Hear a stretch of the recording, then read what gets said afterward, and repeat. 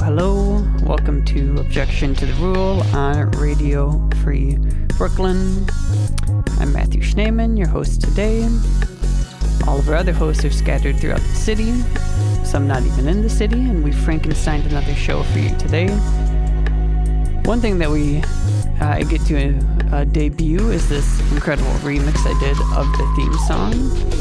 Very intense. Particularly this part. Check out this ramp up.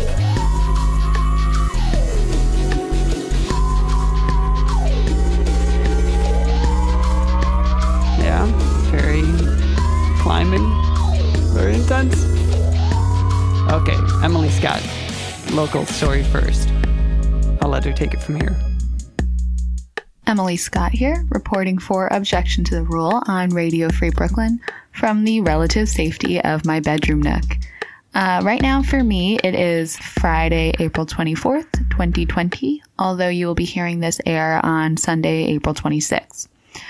So I have a local New York City story for you now, and it comes from an article from the news outlet The City titled New Exceptions in Construction Shutdown Keep Thousands of NYC Sites Open by Rosa Goldenson. Personally, I come from a background of architecture and real estate, so I'm kind of drawn to these stories. I find them really interesting, often problematic, and maybe that makes them more interesting. And I guess I should also mention, as a full disclosure or something, I'm currently a licensed real estate agent and a member of REBNY, since I pay a little dues to them. But anyway, so the article from April 22nd reports that there are currently about 4,900 construction job sites permitted to work, i.e. they are considered, quote, essential by the government. And if you compare that number to what was previously allowed at the beginning of April, only around 800 sites, you might ask yourself, and what could have changed in less than a month that allowed for a six-fold increase in construction jobs considered essential?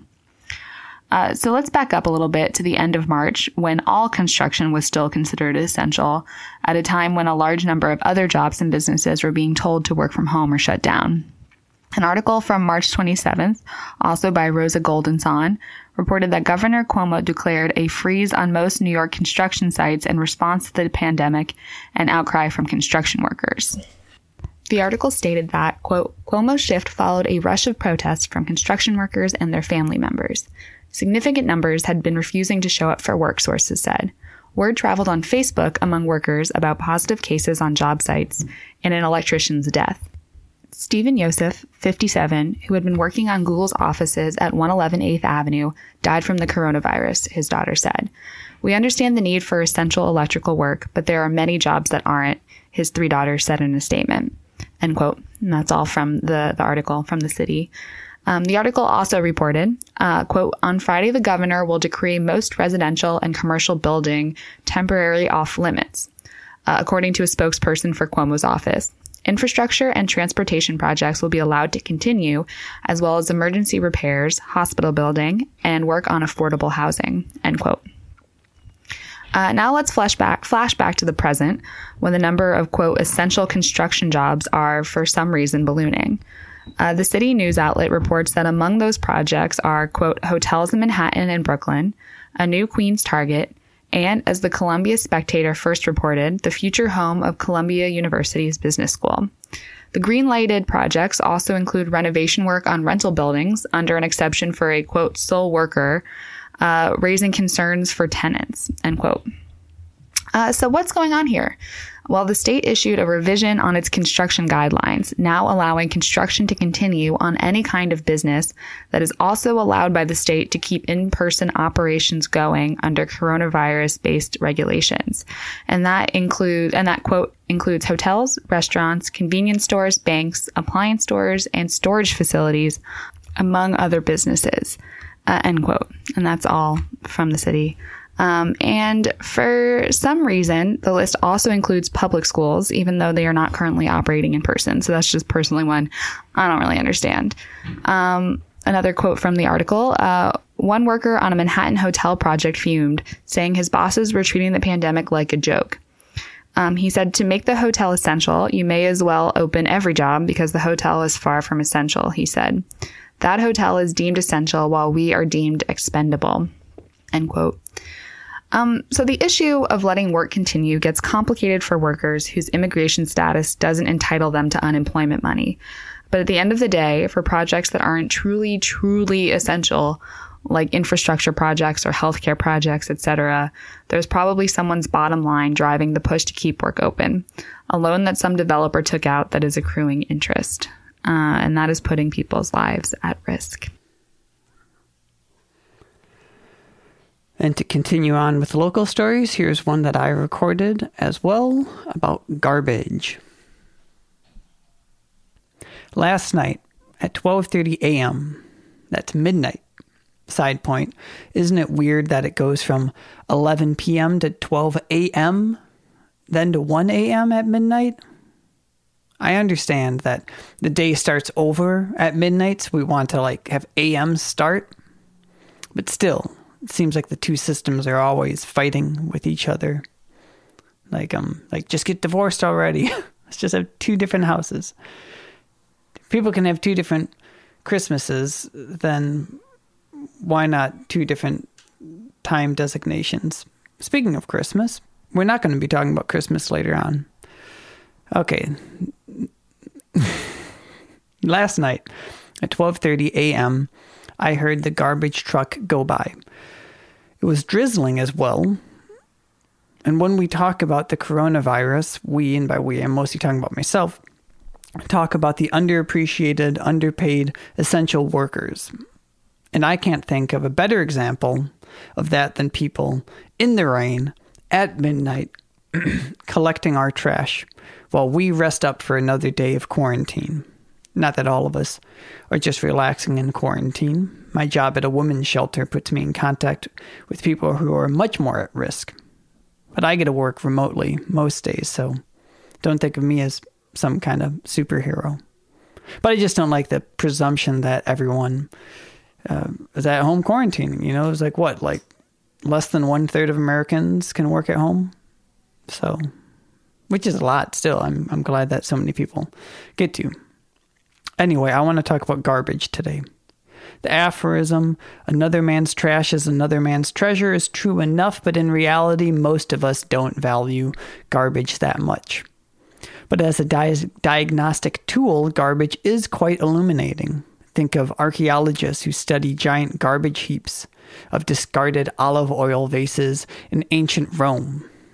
That's a thing. There's just these massive, great things. You should check it out. Mary Beard from the BBC has an incredible, is just a hero. If you haven't heard Mary Beard yet, just look her up. She can tell you everything about ancient Rome, but more importantly, how that affects us today. Anyway, talking about trash. A portrait of a person through their trash is a rather honest portrait, I think. As people have been staying home, garbage collection has been going up, except in one place. The city reports, quote, Manhattan Community District 3 on the Lower East Side saw a 5% drop in trash tonnage. Meanwhile, parts of Queens and Staten Island have seen a marked increase in household garbage collected, approaching 12% in Astoria, end quote. When they said a 5% drop in trash tonnage, since it was Earth Day last Wednesday, when they said tonnage, I had a faint glimmer of hope, and I said, wouldn't it be great if we lived in a world where at some point trash was not measured in tonnage, but in poundage? Or what if we even got so advanced and progressive that we stopped using the imperial system and we didn't say poundage, but we said grams or whatever? God, that would be beautiful. Back to the story. This is a clear indicator that the wealthy have been able to flee the city. Other analyses show that Manhattan has a much lower rate of coronavirus infections and therefore deaths, which surprises no one. The city continues in their article on garbage collection. To Robin Nagel, anthropologist in residence at the City Department of Sanitation. The trash trends may be telling the story of a city undergoing a seismic transformation.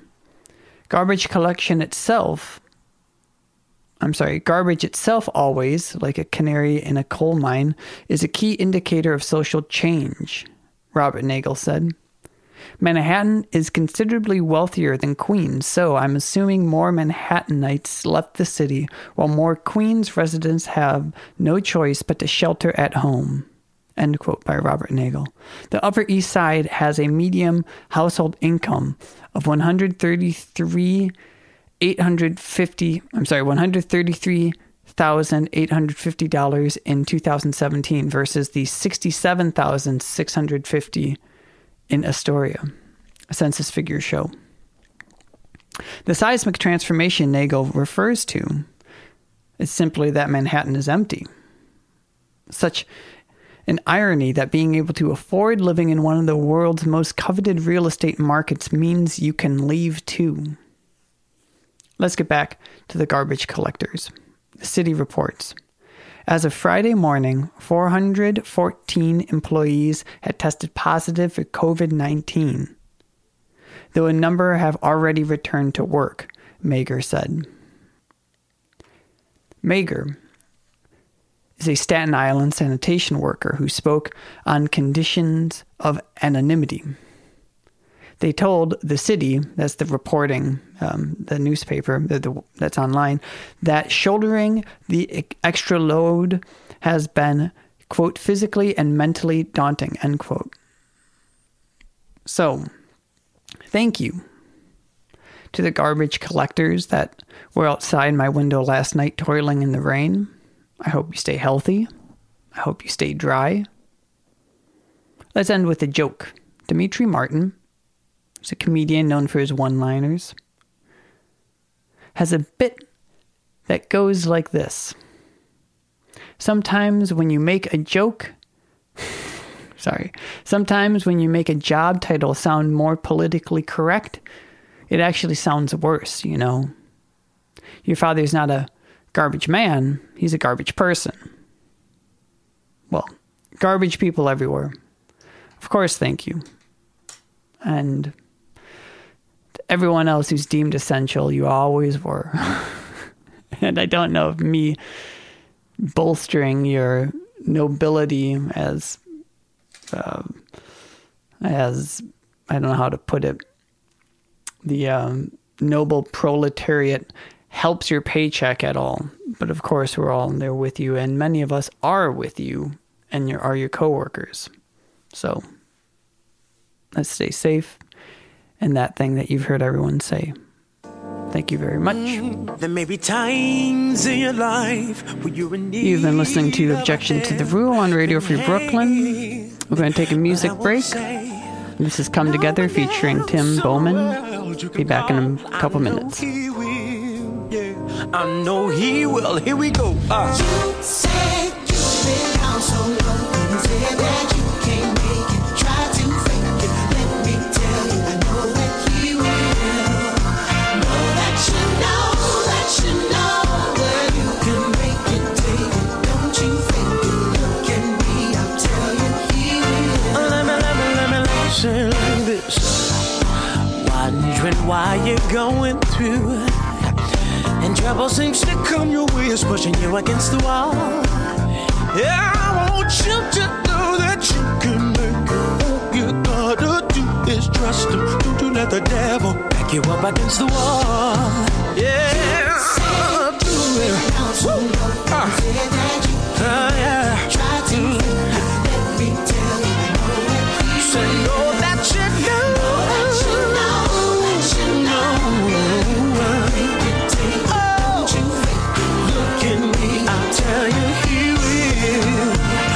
What you gotta say? I heard and I know that he will, yeah. Oh, I tried him and he ain't never let me down. So go on, keep the faith, stand strong in the race, yeah. You're gonna make it, yes, you turn it around. Welcome back to Objection to the Rule. I'm Matthew Schneeman. your host this morning.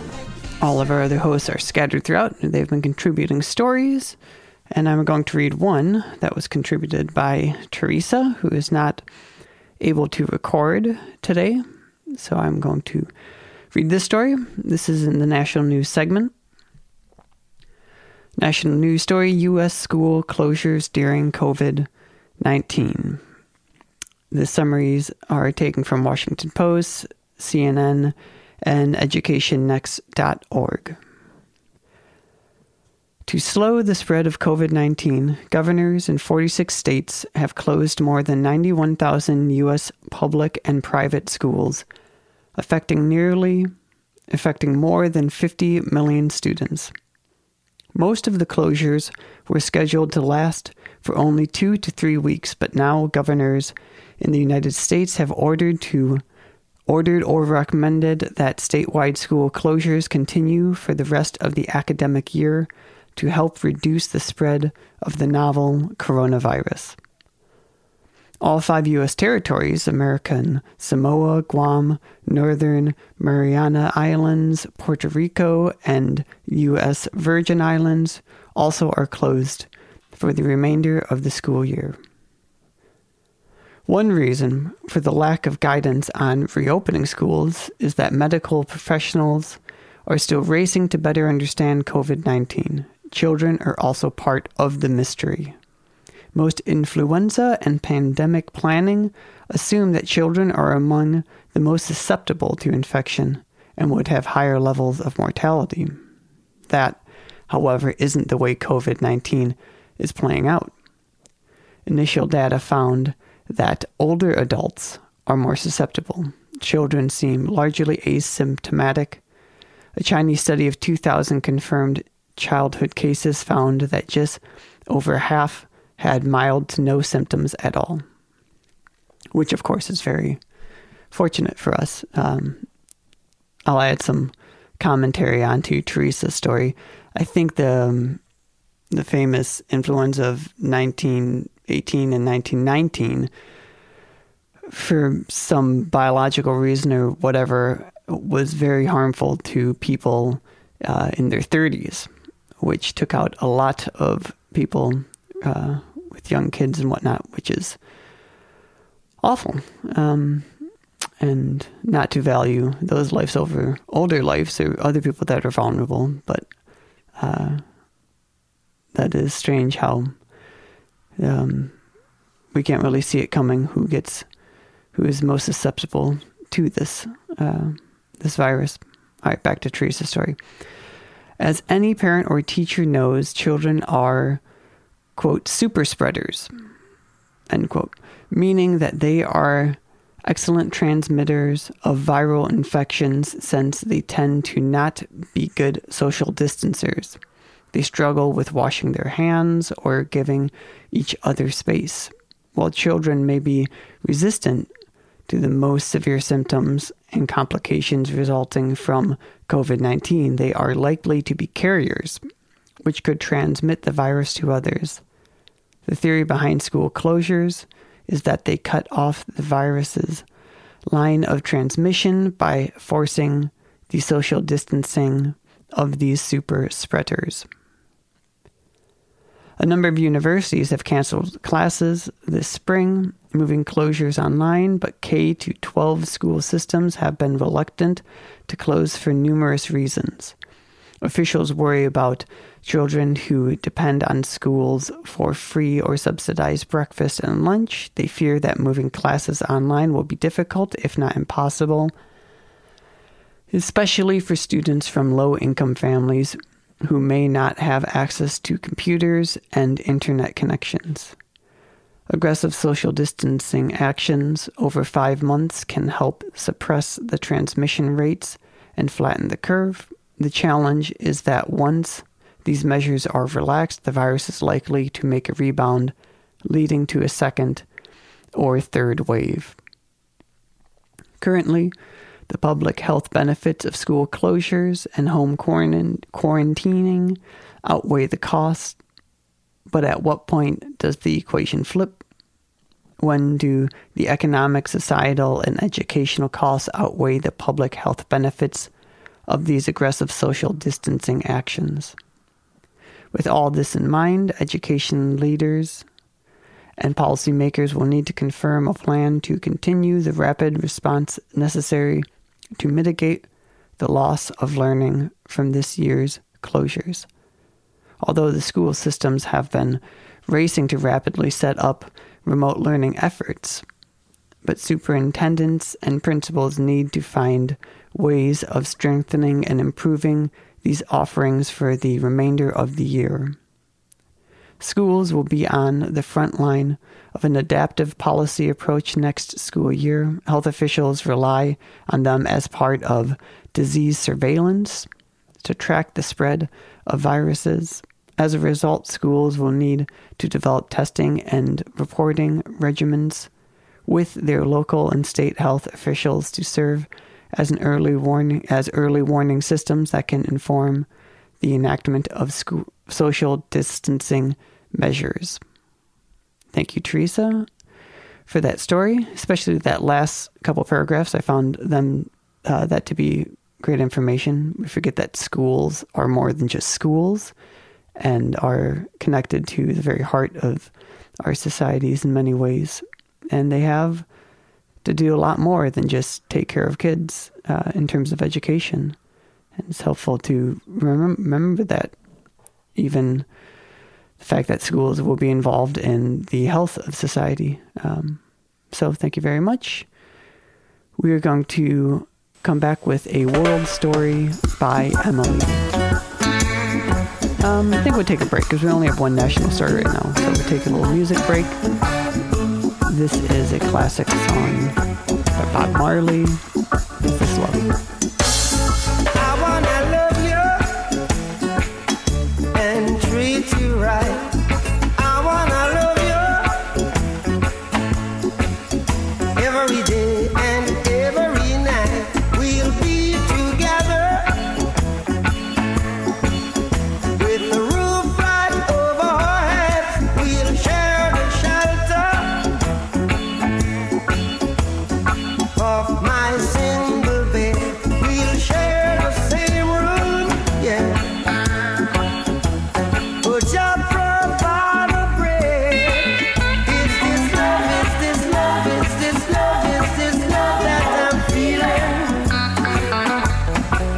It's this love, it's this love, it's this love, it's this love that I'm feeling.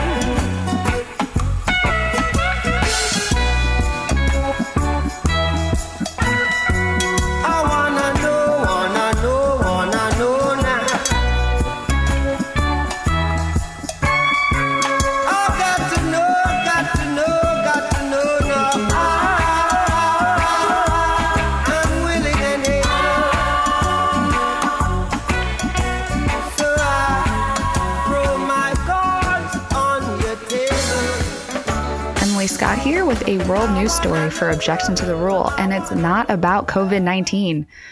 This comes from an April 23rd New York Times article by Ben Hubbard titled, "Germany Takes Rare Step in Putting Syrian Officers on Trial in Torture Case." And it's sort of a good news story, depending on how you look at it. Kinda, sorta, maybe. So under the principle of universal jurisdiction, which allows national courts to conduct trials of war crimes from other parts of the world, earlier this week, Germany began the trial of Anwar Razlan, a former colonel in a Syrian intelligence capacity under President Bashar al-Assad, and Ayed al-Gharib, who worked for Razlan, on charges of crimes against humanity during Syria's civil war. The Times article explains that, quote, Mr. Razlan is the first high-ranking official to be tried on such grave charges, and the proceedings against him are the world's first to deal with state-sponsored torture in Syria, end quote. And that's all from the New York Times. The trial is expected to go on for 2 or 3 years. Other universal jurisdiction cases involved crimes against humanity in Rwanda, or the former Yugoslavia, but this is the first brought against a government that still remains in power. Trials like these have precedent going back to the Nuremberg trials of former Nazis by allies in the post-World War II era. Although Assad dismisses courts outside of Syria as meaningless, people are seeing this trial as an important step forward in holding powerful perpetrators of injustice and abuse accountable, as previous similar efforts related to the Syrian conflict were largely symbolic indictments or trials of low-ranking soldiers. What complicates this trial is the fact that Razlan actually defected to the opposition less than a year into the war, and even joined peace talks sponsored by the UN in 2014 as a member of the opposition. Some are worried that the prosecution of someone like Razlan might dissuade other officials from coming forward as witnesses, etc. But even so, the New York Times explains that, quote, legal advocates hope the trial will provide a measure of closure for victims, pave the way for future prosecutions, and warn officials in Syria and other oppressive states that their turn in the dock could be coming, end quote. And I'll just close with a little detail that reads as very cinematic to me. I really kind of latched onto it. So Razlan was arrested after he was recognized by a Syrian lawyer on the street in Germany where both men were refugees. Very interesting story that I'm sure we'll be hearing more about as it plays out. Thank you. Thank you, Emily, for that story. We're going to keep it going with another world news story. This one is a recap done by me, Matthew Schneeman. You are listening to Objection to the Rule on Radio Free Brooklyn. Ramadan started last Friday, April 24th, and will go for the next month. I grew up Catholic and thought my religion was very tough because every year, for a month preceding Easter, we would all give up one thing for a whole month. Usually we gave up stuff like chocolate. Or if we were truly dedicated, we'd give up TV, which was unimaginable back then. Though, if I remember, on Sundays you would be able to watch TV.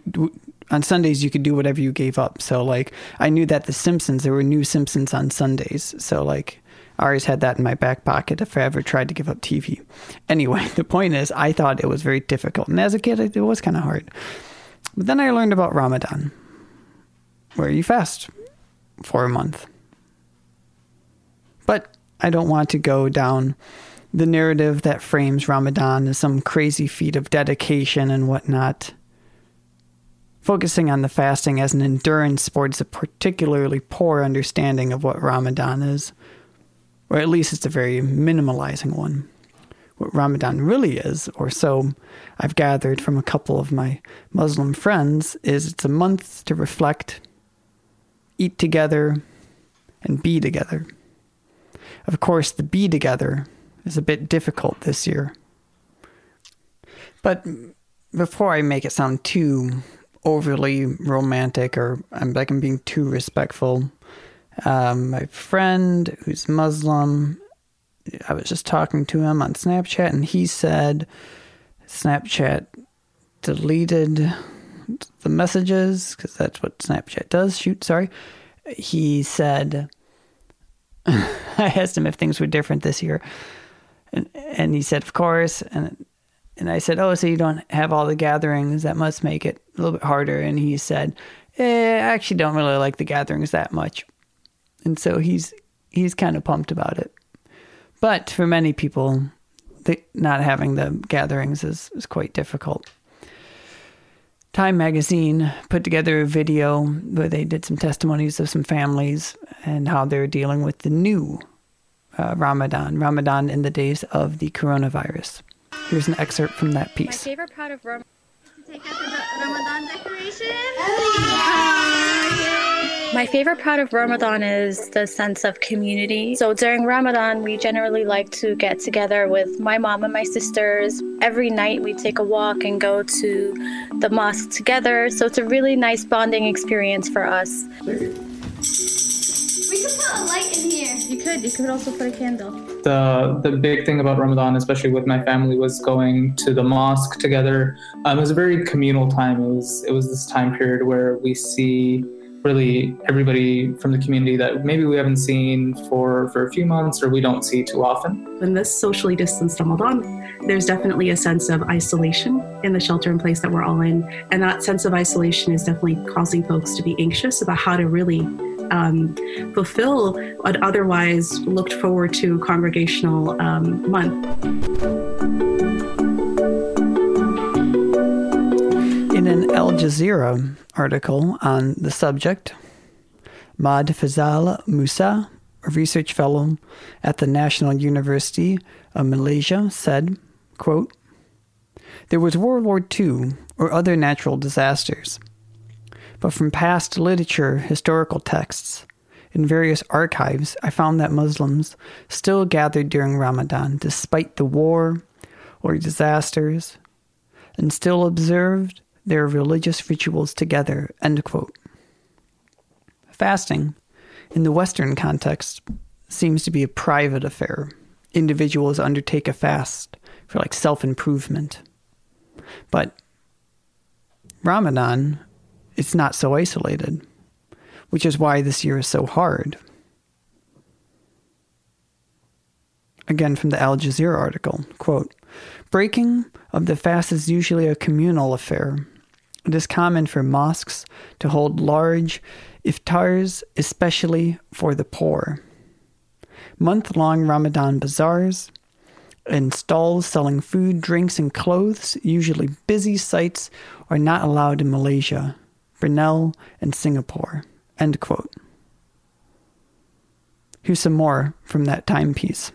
I have an idea. We could take everything out of the table first, then we can put Let's see where we want to put them, so this way we can just put them in their spots. So this year we're going to miss out on the social aspect of Ramadan as well as the spiritual one of praying in the mosque and stuff. So we're going to have to try to replace that in our daily activities at home as much as we can with the kids. My older ones, which are 12 and 10, understand. My younger ones, I've explained to them that we're not going to be going out at night to pray, or they're not going to be going to their grandma's home, or even at the end of Ramadan, we usually have Eid, which is a really big holiday for us. They usually like to go and buy toys, and we usually take them away to the beach or something like that. But this year, they're not going to get that, so that's going to be a tough one. They kind of don't really understand why, so they're very disappointed that we can't go out.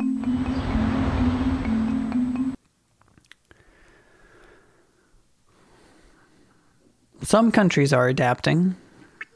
From the Al Jazeera article, quote, "In the United Arab Emirates, where a nightly nationwide curfew has been in place since March 26, charities would deliver iftar meals to the poor instead of serving them in Ramadan tents or mosques.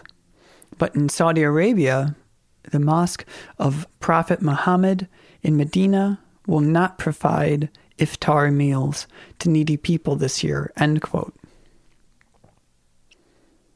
Can you fast if you have COVID-19? If you're sick, you don't need to. Is it possible to gather but still be a safe distance apart, like what Pakistan is allowing? I don't know. I have my doubts. There are many questions, and people have to figure out how to handle Ramadan in this strange year.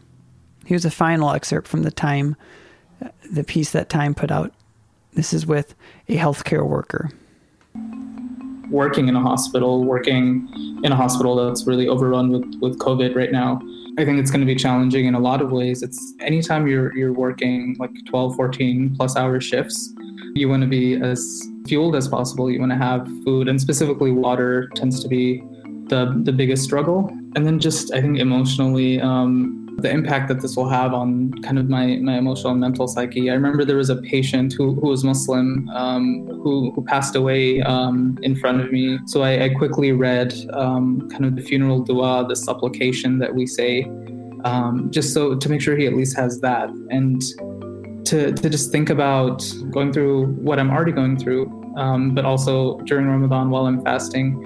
I don't know if I'm going to be prepared for that. I don't know if there is a way to be prepared for that.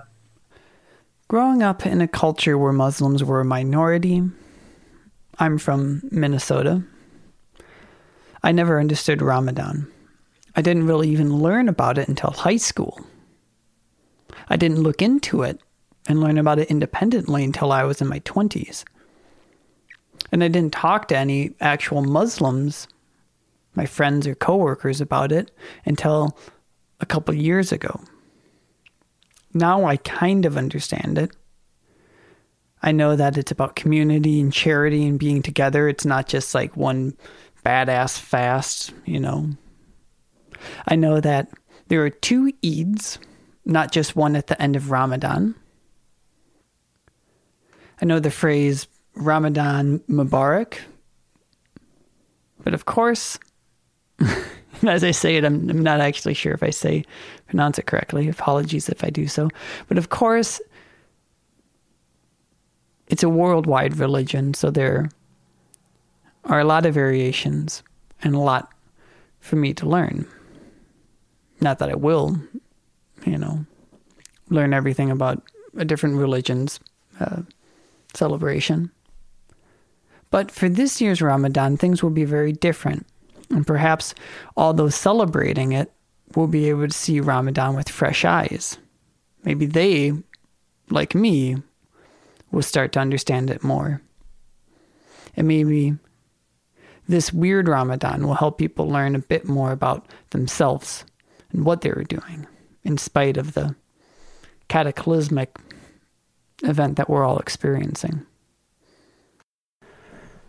Let's have another music break. This is Don't Rush, featuring... Let's do another music break. This is Don't Rush by Young T and Bugsy. That song picked up by Teresa. I was glad to learn of it because it is a chill, dope song. We'll be back in a couple minutes. Don't rush, slow touch, brown and white. Like I go country, grab and buy. We can go bust, eye for eye. We can lose trust. White rum, fizzy pop. Where you they go, we they go up. Catch my vibe, let me go off. Blam the trash, man it's so tough. Alright yo, put the belly on the body, make a catch. See no watch, now she wanna give crutch. Boy got peas, now she hopping in the pod. Man a real life sugar gal, in my forget walk. When she want dark, told her meet me at the top. Switching lanes the other day, I seen her waiting for a bus. Maybe this a Moncler sweater, diesel denim. Buy another one, my pockets fight like heather. Neck froze like I don't know no better. Benzo truck, white seats and they leather. Go broke never, on my grind. She make it clap like I'm Busta Rhymes. I got the juice, the sauce and all them things. I blammed her twice a night with all my bling. Big Benz, I drive, I brought that thing. Any girl you want, they were my thing. Don't rush, slow touch, brown and white. Like I go country, grab and buy. We can go bust, eye for eye. We can lose trust. White rum, fizzy pop. Where you they go, we they go up. Catch my vibe, let me go off. Blam the trash, man it's so tough. Flood my eyes, make a whole blush. Back of the tour bus, getting cool up. D-square, got on de-stress. Got a hand wash, new racks with the old Nikes in the shoebox. Keep my stripes, no cuss. Pull up in a new plate, and she might just. And now for some good news. We all need some good news right now. I am Emily Scott, here again, bringing you a really exciting story about, drumroll please, just kidding, coral reproduction.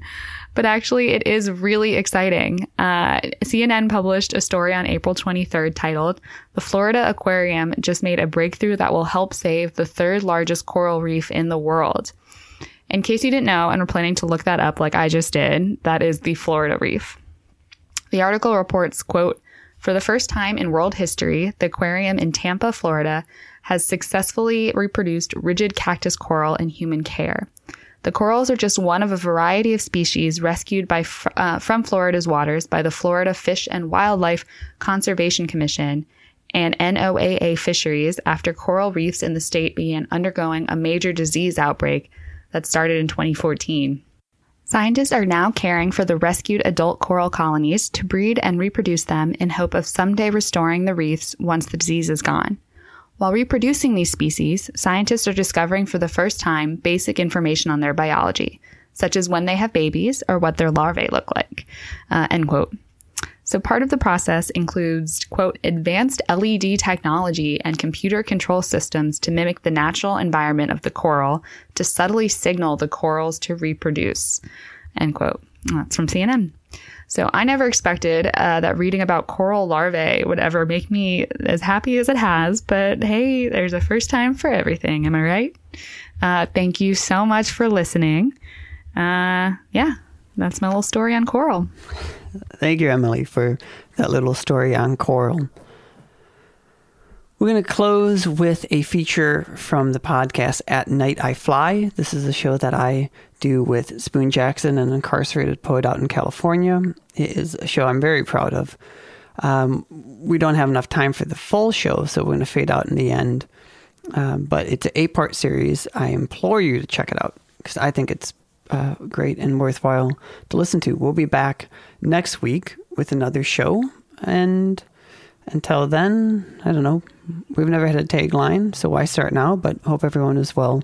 Talk to you next week. Spoon Jackson has been in prison for 42 years. In that time, he's become a poet and a journalist. This show is about his poetry. Now, I don't like poetry, but after getting to know Spoon, I started to. So this show recreates that process, but for you. Spoon reads a poem, maybe you'll like it.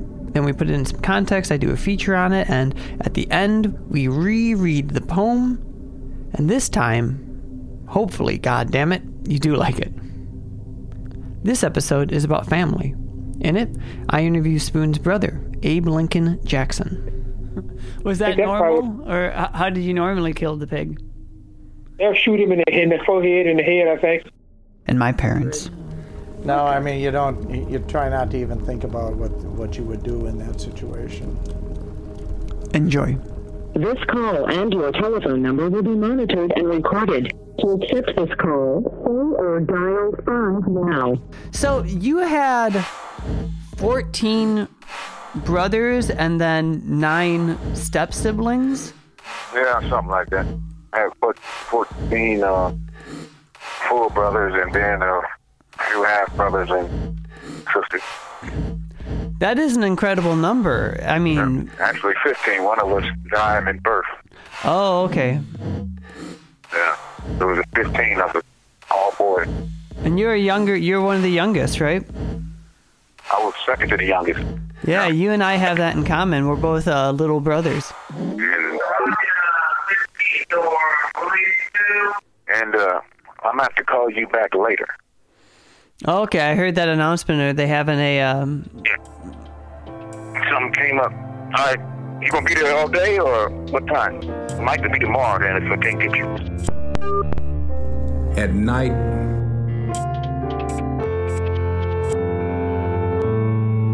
I fly. Today I die. I died yesterday and tomorrow.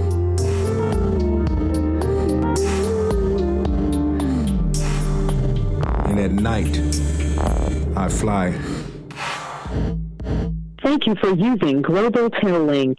Hey, man, look like you was waiting for the call. Yeah. What happened? So, nothing. Just had, they went on first watch status. Yeah? What does that mean, first watch? Status mean that they did not have enough staff to run the prison. Oh, okay. So it's not the same thing as a lockdown. It was just a... No, they don't do it. You can't do no lockdown here because it's a dorm. If one race get into it with another race, what the hell can they do? You can't lock nobody fucking down. They pass laws where you can't keep people on lockdown, them long-ass 9-month lockdowns. I was on some of them up there, new folks. That shit is crazy. You were involved in a 9-month lockdown? 12, a year lockdown before, yeah. So what does that mean? Just confined to your cell? Yeah, come out for showers, handcuffed to go to the showers, and handcuffed and go to the medical. Other than that, you're in the cell with no... Shit. Let's do a little intro for this episode. So, welcome to At Night I Fly. I'm Matthew Schneeman. We're talking about family with our wonderful host and poet leader, Spoon Jackson. How's it going, Spoon? It's going fine, and family is a wonderful thing. It's a beautiful thing. One of my brothers, Rob, the one that holding up the hall, he was so mad he wanted to get a shotgun and come up to the sheriff's department and get me out of jail. Yeah, did everyone have to stop we didn't know him? how to communicate. Yeah, we didn't know how to communicate as boys because my dad probably didn't communicate that well either. He rarely talked. But when they got money together to get me an attorney, and my sister-in-law was always there in the courtroom and all that old stuff, and When I got found guilty, you could hear him crying and hollering, and my dad had his longer sentence to me when I was sitting in the county jail. Said nothing a whole lifetime to each other. Till I came to prison, he said, boy, you better pray. And that was about it.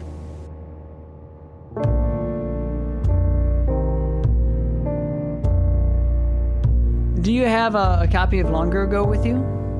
Yeah. Great. Let's do Fat King. Fat King? Okay, this is called Fat King. The little piglet with his hard brush hair. This call and your telephone number will be monitored and recorded. The little piglet with his hard brush hair, so frisky cute when young, so royal and regal like a fat king when old. How he got out of his pen, I do not know. There must be a hole in the fence. He must have strayed hungry into the spring. He must have strayed hungry into the dawn. He wanted to know what was behind the pigeon coop. He wanted to know what was behind the big evergreen bush. He wanted to know what was outside his pent-up world. Too young to know better. He wanted too soon to be on his own. I must have been too late to feed his mom. She must have been too late with milk. The little piglet, how he got away from the dog that mauled him and tore his way home, I do not know. He lies there in his own pasture of blood, and the flies with green bellies have laid their legacy in his wounds. I do not know how his curiosity didn't get him killed. I'm happy he's alive.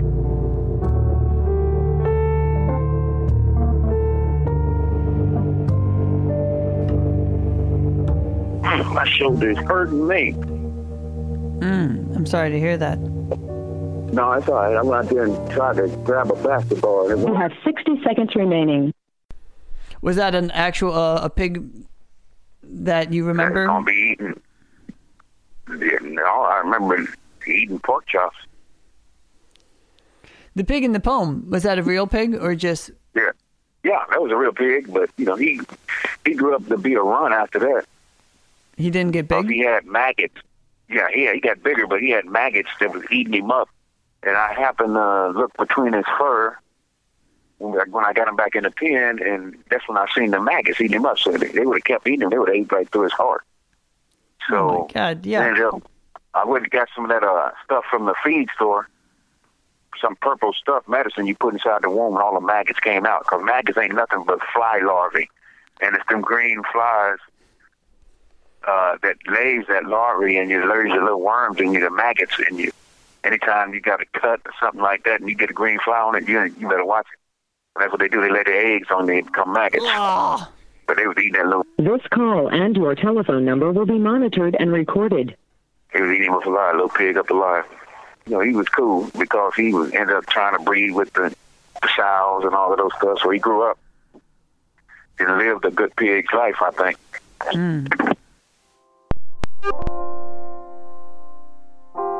Could you tell me one memory or one kind of image from childhood about your family?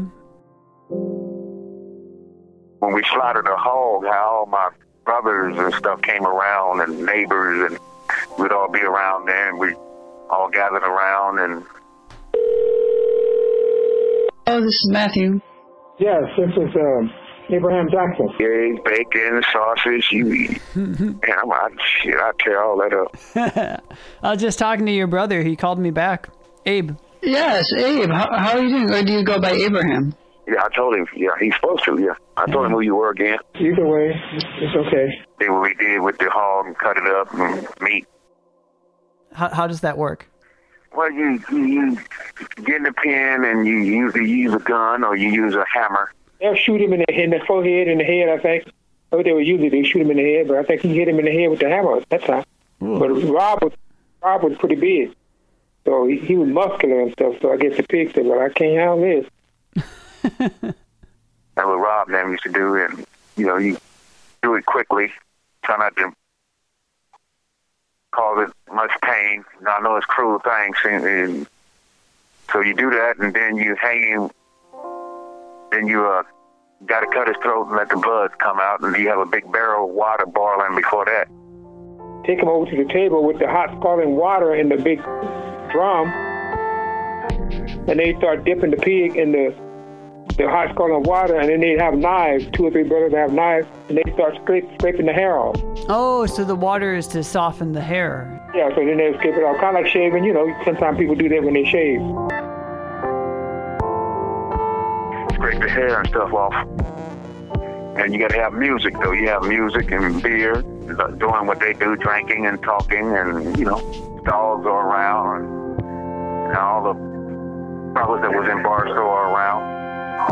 But family is, you'll find out, especially when you get a tragedy in your life or something like that, how your family will rally around you like a herd of elephants. When you see an elephant fall, from the documentaries I've seen, a family of elephants to stay around there until the fallen member become bones.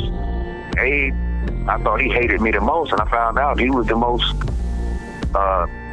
loyal and loving brother, and stayed in contact with me all the time I've been in prison.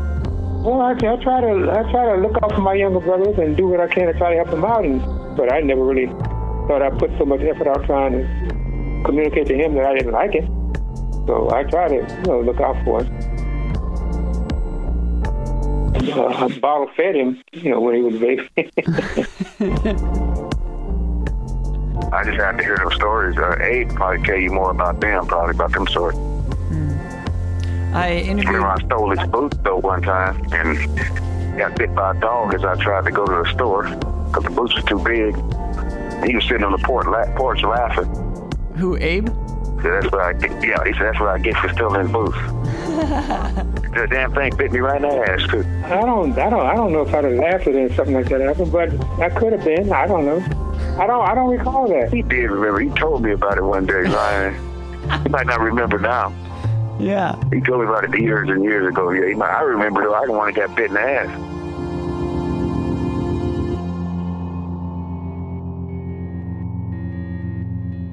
I interviewed my parents because they had 5 kids, and a lot of people thought that was like a lot of kids. And so I thought it would be fun to ask them about if they would have had 14 boys instead. Yeah, that's 15 boys. We actually had 15. Boys. Yeah, I'm sorry, 14 surviving. Died at birth. One died at birth or right after birth. My mom got... At one point, someone reported her house because they thought we were an unlicensed daycare center. And my mom got... Somebody sent us a ticket.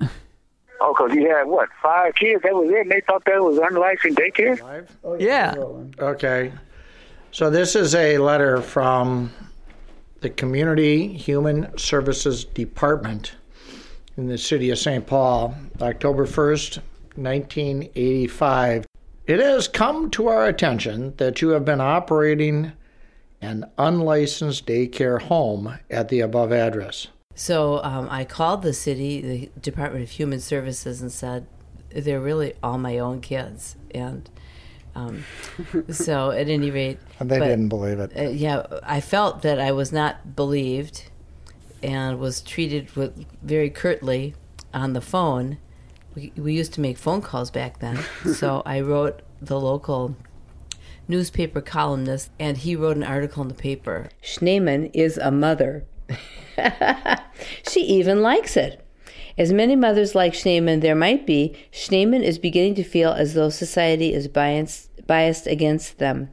In fact, Schneemann has proof of sorts. The article goes on, or the opinion piece goes on, and it's interesting to me and my family, but it's not universal. What is universal is wondering how you would feel and how difficult it would be if your friend or family member was in jail or prison or are in prison, because there are millions of people in prison, which is a lot of family. What would you have done if one of us got put in prison? Oh, that would be a heartbreak. Really, really hard. I'm sure it's a ton of worry for the parents, and right. Life is very difficult inside prison, and you can't just go see the person whenever you want and have time with them. And it's not. Well, it could have happened. I'm sure, like, all of us at some point had, like, marijuana on us or bought it or something illegal. Right, and it was pretty severe. Yeah, I could have gotten put away for, like, drunk driving and, like, hitting someone. But Matthew, you got to look at these pictures. Look at you. You were. That's me? You were dancing. There is no question that there's a lot of luck involved. Where you live, you know, suburban Minnesota, I think the police, you know, are might have given you a break at least on one occasion that I know. Oh yeah, when I was. Look at you. Right. But the officer, instead of dragging you in, didn't he let you go home? Look at you. Look at your That's eyes. me. Look at your eyes. Aren't you beautiful? No, I mean, you try not to even think about what you would do in that situation. But, you know, we've learned that you just have to be adaptive and just keep your cool as change occurs. Yeah, not a lot has changed. Oh, it's your birthday. Oh, it's your birthday. Guess you were just adorable. Just the cutest. Normally, we reread the poem from the beginning of the episode. But for this one, even though it's the first episode, we're going to break with convention immediately. Spoon had another poem about family that was just great, so I thought, let's feature that one. Can I ask you to read a poem that is about your mom? Or has your mom in it? Now you got a lot of episodes. You're going to have a lot of work to do. Well, this is just for the same one. I just think it's a good poem, and we've been talking a lot about boys and your dad. Which poem? Backstop on page 81. Yeah. Backstop for my mom, Hortense Whitney Jackson. Backstop. The floor was barking like a dog outside the window on the backstop of life. My mom, who brought me into this world, passed on years ago. But on quiet nights and deep dreams, we meet. She cooks my favorite foods. Sometimes a deer comes for dinner. And he don't come to be eaten. He comes to sit at the table with us, the deer. I know, because you told me this a long time ago. That's from a dream, isn't it? One of the most famous dreams to me is when my mom, she's been passed since 87. And sometimes I would dream about her, and we sitting down there in the bar store in this trailer. And she would make dinner, and we'd be eating, and a deer is sitting at the table eating with us. I like this. And I said, man, that's a cool dream. I never forgot that dream. That's a cool dream. And I know it was my mom was there, and the deer was there, and I was there. I don't know about anybody else who was eating something good. Maybe, I don't know, maybe it was my meatloaf that I had her make instead of cake on my birthday. Oh, that's cute. You asked for meatloaf instead of cake? Hell yeah. We have to be creative in some of our, we end up being creative. We used to eat the pig feet and pig ears and hog head cheese and pig brains. My mother tricked us one time. Thanks for listening. That was an excerpt from At Night I Fly, a podcast I do with incarcerated poet Spoon Jackson. Please check it out. I think it's a great show. You've been listening to Objection to the Rule on Radio Free Brooklyn. We will be back next week. Until then, have a wonderful time.